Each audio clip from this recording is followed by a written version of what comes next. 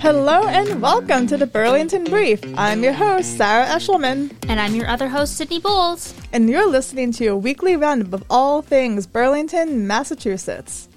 So, Sydney, there's been a lot going on this week, a ton of different stories. How should we tackle all these very different stories? Well, so I was just thinking about this week as kind of a grab bag of a week. There wasn't one clear story that was like, the story of the week. So I brought us a little game. I love games. I love games. Right. We all love games. So the idea is we've got a bunch of different stories in. It's like a hat. It's really a mug. It's a BCAT mug. So we're on brand. Yes. And so I figured we would just take turns pulling stories out of the mug and then we talk about them. Ooh, I love this idea. Okay. Do you want to go first? I would love. Okay, so y'all, I am reaching my hand, and I wonder if you can hear the little... Here, let's lift it right up to the mic. Lift up to the mic. Y'all can hear it. I'm actually pulling this out. Ooh, what's this one? Bum, bum, bum. Local charity efforts. Ooh, I know about this. So, y'all, there are a number of ways that we can support the community, a number of different charity events that are happening. One is called Belle of the Ball. This is a way where... they are collecting new and used prom dresses for Burlington students. They're going to be professionally dry cleaned by, was it Anton's? Anton's Cleaners, yeah. Anton's Cleaners. They're going to be professionally dry cleaning their dresses and then having them all set out. And that way, BHS students who maybe need a little help getting a good prom dress so they can have that special night can shop around a little bit. So if you have any prom dresses kicking around in your house, you can drop them off at True North Coffee, Elite Realty Experts, and is it Demorlaw? Am I saying that right? And you have through March 22nd. So you got like 6 weeks. Got a while, yeah. It's just so special. It's nice for everyone deserves a special night, and I think this is a great way to help that happen. Exactly, and be able to have that choice as well. You can kind of do a little shopping yourself. There's also another thing going on.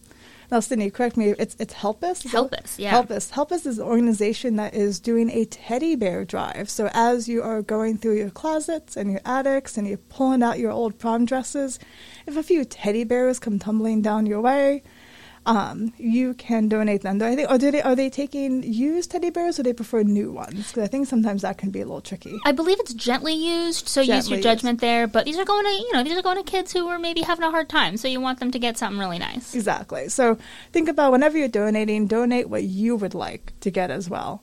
But these kids who are in hospital shelters, just any kid who's facing hardship at home, last year they collected 1,059. And so let's see if we can beat that. Yeah, they're going for 1,100 this year. Ooh, excellent. So this one's a bit shorter, though, y'all. We have through February 10th. So that's, 9 days left? So let's maybe get the teddy bears first and then go back and find those prom dresses. Yeah, and if you don't have any teddy bears lying around but you want to contribute, you can donate through Venmo to @LorieGlanz. That's LorieGlanz. She's on the Helpus board, and she's a local realtor, and she's working on collecting and distributing that money.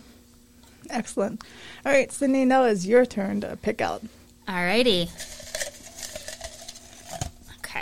See, which one is this going to be? Board of Health Public Forum is what this paper says. Board of Health. So what is going on? Was this a meeting this week? What's happening? This is a meeting that will be happening in the future that I am here to tell you about if you want to go. Gotcha. So the Board of Health is spreading the word about this forum that's coming up. They're going to be talking about some decontamination work that they got a grant to study. We've known about this for a while. This was one of the first stories that I reported on when I got to Burlington and started doing journalism last year. So this is 179 Cambridge Street, which is the site of the Papagino's D'Angelo there. Oh, yeah. And then kind of across the street from there at 18 Terry Ave, there are these two sites where they had identified, I'm going to do my best with the chemical names here, perchloroethylene and trichloroethylene. Sounds right to me. PCE, the first one, perchloroethylene, is a byproduct of dry cleaning, and we know that there was a dry cleaners at the 179 Cambridge Street address. And TCE is like a product that is created when PCE breaks down, and they found that at 179 Cambridge Street, which makes sense, but they also found it at 18 Terry Ave, and so they're not sure about the source of that one.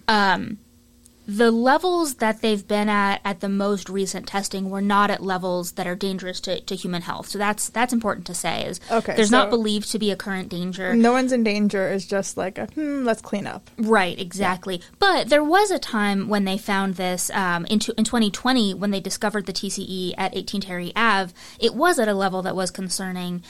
So the property owners installed equipment to fix it. That's been addressed. That's kind of what we know. I mean, there will be more information presented at this forum. I'm also going to be speaking with environmental engineer Christine Mathis, who works for the Board of Health. So we're going to have a little bit of a preview of that here on BCAT that'll be available in the coming days. But to go to the presentation, this is really where the Board of Health is informing the community. So it'll be accessible. You'll be able to ask questions.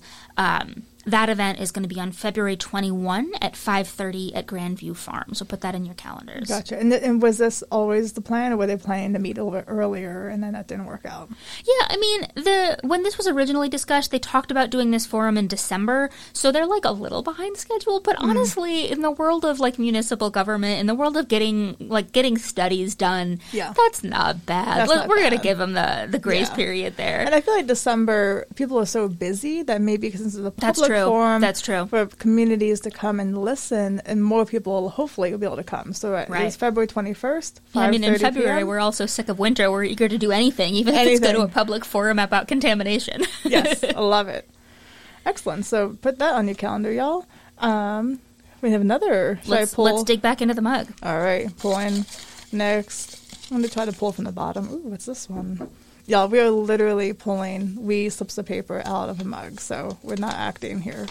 This is MBTA Communities Working Group. Now, this is some of a news story that I haven't had a chance to hear about. So, Sydney, this is all you. Can you tell us about what's going on? I got this. You're in good hands. Yes. So last night, we're taping on Thursday, so this was Wednesday night. The MBT, there was a meeting of a working group that was put together to help the planning board figure out how to comply with the MBTA communities law. So this is a law that was passed in 2021, and the idea is that we know that Massachusetts is facing a housing crisis. There are not enough units. There are not enough affordable units. So the state was basically like, if your town is accessible by public transit, if the MBTA comes to your town, we're going to require you to create the conditions to create additional housing. And will this be any kind of housing, or is it specifically affordable housing? This is actually, it's affordability is not part of here. There 0% of them have to be affordable. Up to 10% can be designated affordable. Okay. But they do have to be relatively dense. This is multifamily housing. The requirement is 15 units per acre, which is actually not that dense when you think about it. Mm-hmm. It's kind of like what like a triple decker might look like, or like a 15-unit apartment building on a small lot. It's not that dense, but there are different ways that towns could do this. Mm-hmm. And we should be clear, the MBTA communities law does not require towns to build housing. It does not even require towns to approve housing. Mm-hmm. It requires them to create a zoning area where this kind of housing could be built by right if developers want to do that. I got you. So it's not like a race to build. It's more like put in a plan so that building can happen. Right. Okay. But there is kind of a speed element here because the towns have to comply with this by December 31st of this year, 2024. And if they don't, if Burlington doesn't comply, we lose access to grants like MassWorks, a couple of other grants that make it really easy for us to get access to state money. And it would kind of suck if we lost access to that grant money. So there's kind of a carrot and a stick situation going on. So based on the meeting, what is Burlington thinking about? What might be happening? Right. So there were a couple of different ideas proposed. They all have plus sides and downsides. basically, they're going to create zoning overlays on top of existing areas that have other purposes. And one of the options to get to the 50-acre requirement is a combination of the Lord Byron apartments and the Beacon Village apartments. These are already zoned multifamily housing, and it's kind of taking advantage of a loophole at the state by saying, like, we're going to kind of rezone an area that's already conducive to this, right, which is like, you know, the letter of the law, but not the spirit of the law. Mm-hmm. And it would actually make it easier for developers to come in and basically bulldoze some of Burlington's only more affordable housing and build housing that's less affordable there. So the risk of doing this is that by making it by right development, they're making it easier for developers to essentially displace hundreds of lower income Burlington families. Which will significantly negatively impact our community, negatively impact our schools, because so many of our students live there. Oh, lots of students live there, yeah. The upside of this plan is that it is an easier pill to swallow for town meeting. Gotcha. And the elephant in the room of these discussions is this plan has to be something that town meeting will approve of. And there are bigger swings that the town could take to comply with this law. Mm-hmm. But when you have a bigger swing, you might have a bigger miss, and then, you know, you're risking... And more risk. And right. Absolutely. So, you know, the one option, those are the two options, the Lord Byron and Beacon Village apartments, mm-hmm. and then the other option involves placing those similar zoning overlays on sections of town that are closer to Mall Road. So some of the areas that they're looking at are the Staples and Kohl's area, and also separately the Macy's area.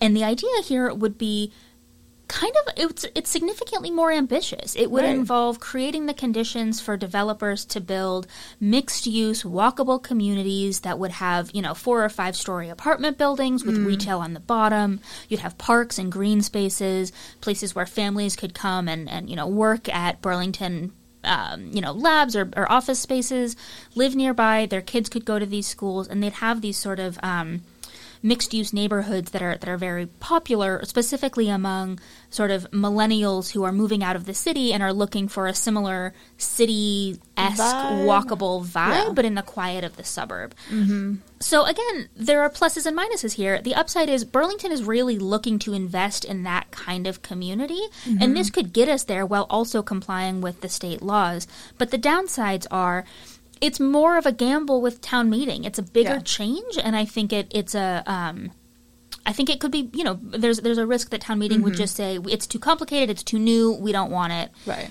And the other issue is some of these areas are actually in floodplains and are they're sinking effectively. Ooh, and so there could be difficulties building there. The state could say, you're trying to build in places that are not conducive to building, so you're trying to skirt the law. We're not going to approve this plan. And then we get into trouble. And then we get into trouble. Lose all the grants. Gotcha. Or the state could say yes, and we don't know. So there's a lot of gambling here. And so effectively, this working group that met last night was thinking about all of these pluses and minuses. Are there any other places that we haven't considered that are not going to have any of these minuses and are just going to be pluses? Right. Are there ways that we can mix and match some of these to get to 50 acres while still getting the town meeting sign-off? How much of a gamble do we want to take? Yeah. It was really a first stab at this. There was no concrete answers that came out of this meeting, but it was a productive conversation where government officials were being listened to, lawyers were being listened to, developers were being listened to, community members were being listened to. It just felt like this is the messy part where the sausage gets made. It does seem like now what's going to happen is the planning board is going to have to consider, you know, what are they going to make warrant articles about, and they're going to do that with the advice of all these other groups. There's going to be public forums about it. There will be opportunities for input. This is not going to happen just behind closed doors. But and that's really good to hear, because part of me is even wondering, like, we know the next town meeting in May. I'm anticipating probably more meetings, because this is just the first meeting. That's a lot to tackle. It's a lot to tackle. So I'm sure they're going to continue to be meeting and discussing. Yeah, it looks like there are going to be 2 public forums on this, according to their sort of preliminary plan that they released. And it's kind of an ambitious timeline. This is a lot to get done by May town meeting. Oof. So we wish them the best. I'm really curious. I do think what seems the most likely, and I want to be really clear, this is just my sort of speculation on this. Mm-hmm. There's a lot to still be determined, but it seems like there will be an attempt to create those zoning overlay districts at Lord Byron and Beacon Village, and then potentially to work on some kind of development at the Kohl's Plaza or the Macy's Plaza separately, apart from the MBTA communities law. Because Burlington does want to do this stuff. Right. Even if more people. And, even if it's not part of complying with this law. But it does seem like the two apartment complexes combined, they equal 50 acres, which is what we need. And so it seems like that's kind of where maybe kind of like let's address the law, but then let's also pursue our own goals as a community. Right. And I will also say, sorry, I'm gonna wrap this up. I know this is a lot, but the last thing on this is that just because they're creating this overlay does not mean that this development is going to happen anytime soon. Mm-hmm. That is really important. I think people living at... check off the box kind of thing. Right. Lord Byron and people living at Lord Byron and Beacon Village could hear this and get real scared, understandably. Absolutely. I think it is important to know that this kind of redevelopment could happen at any time anyway. This makes it a little easier, but it doesn't necessarily make it a ton more likely much sooner, if that makes sense. So it's more like, let's try to check off the box that the state is asking us, and then like all the details, that's something that town meeting can try to address, because I'm sure town meeting doesn't want the people of the community to lose their homes, so I'm sure this is going to be an ongoing conversation. Yeah. So it's complicated. I know that was a lot, but it was a big one. Big meeting. Are you ready to pull the next one? Let's go back and pull more rabbits out of this hat. More rabbits? Oh, it's me? Okay. Yes. Okay. Which one is this? Good Night, Johnny's. What a palate cleanser. Unambiguously good news. Do you want to take this one? I will take this one on, yeah. So actually, speaking of development, but in a good way, Burlington has been talking for so long about having a chill spot to get a drink, have affordable meals, listen to live music, maybe dance, just sort of like a nice gathering place. And finally, we got a nice gathering place called Good Night Johnny's. It's open. It is open. Sadly, Sweet Ginger was kind of our local watering hole, but we don't have that anymore. They closed last year. So Good Night Johnny's is really filling in the hole in our hearts. The space in our community where people can come, they can gather.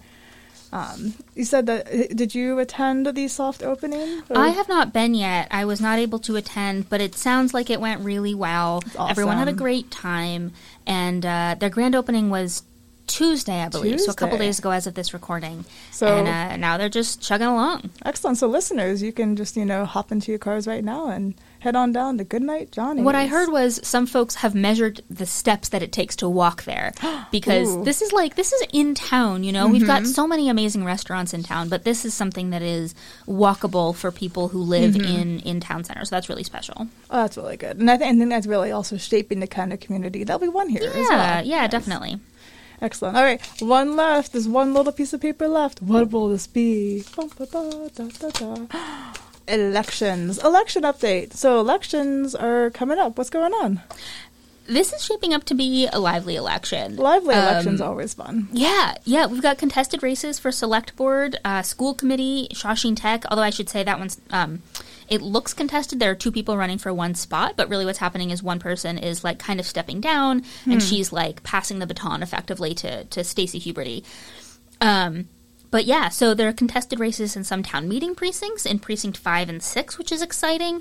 It's just exciting to see people step up to participate in local government. Which I think we've been talking about a few times on this podcast just recently. Like, hey, you can bring in your papers. So it sounds like people are really responding to the call. Totally. Yeah. Yeah, I think it'll be good. There may be like lively discussion about what the future of our town is going to look like, which is, I think it's going to be enlivening. Candidates still have time to bring their papers back before February 16th. The election is April 5th. And we're going to be doing candidate profiles and interviews and debates, so stay tuned here and on BCAT, because there's more to come. We're looking forward to that. So, Sydney, our wee little mug, it is all empty. That's all the topics for today. There are no more topics. There's nothing more to say. Well, anyway, thank you for listening, folks. My name is Sarah Eshelman. I'm Sydney Bowles. And we'll see you next week.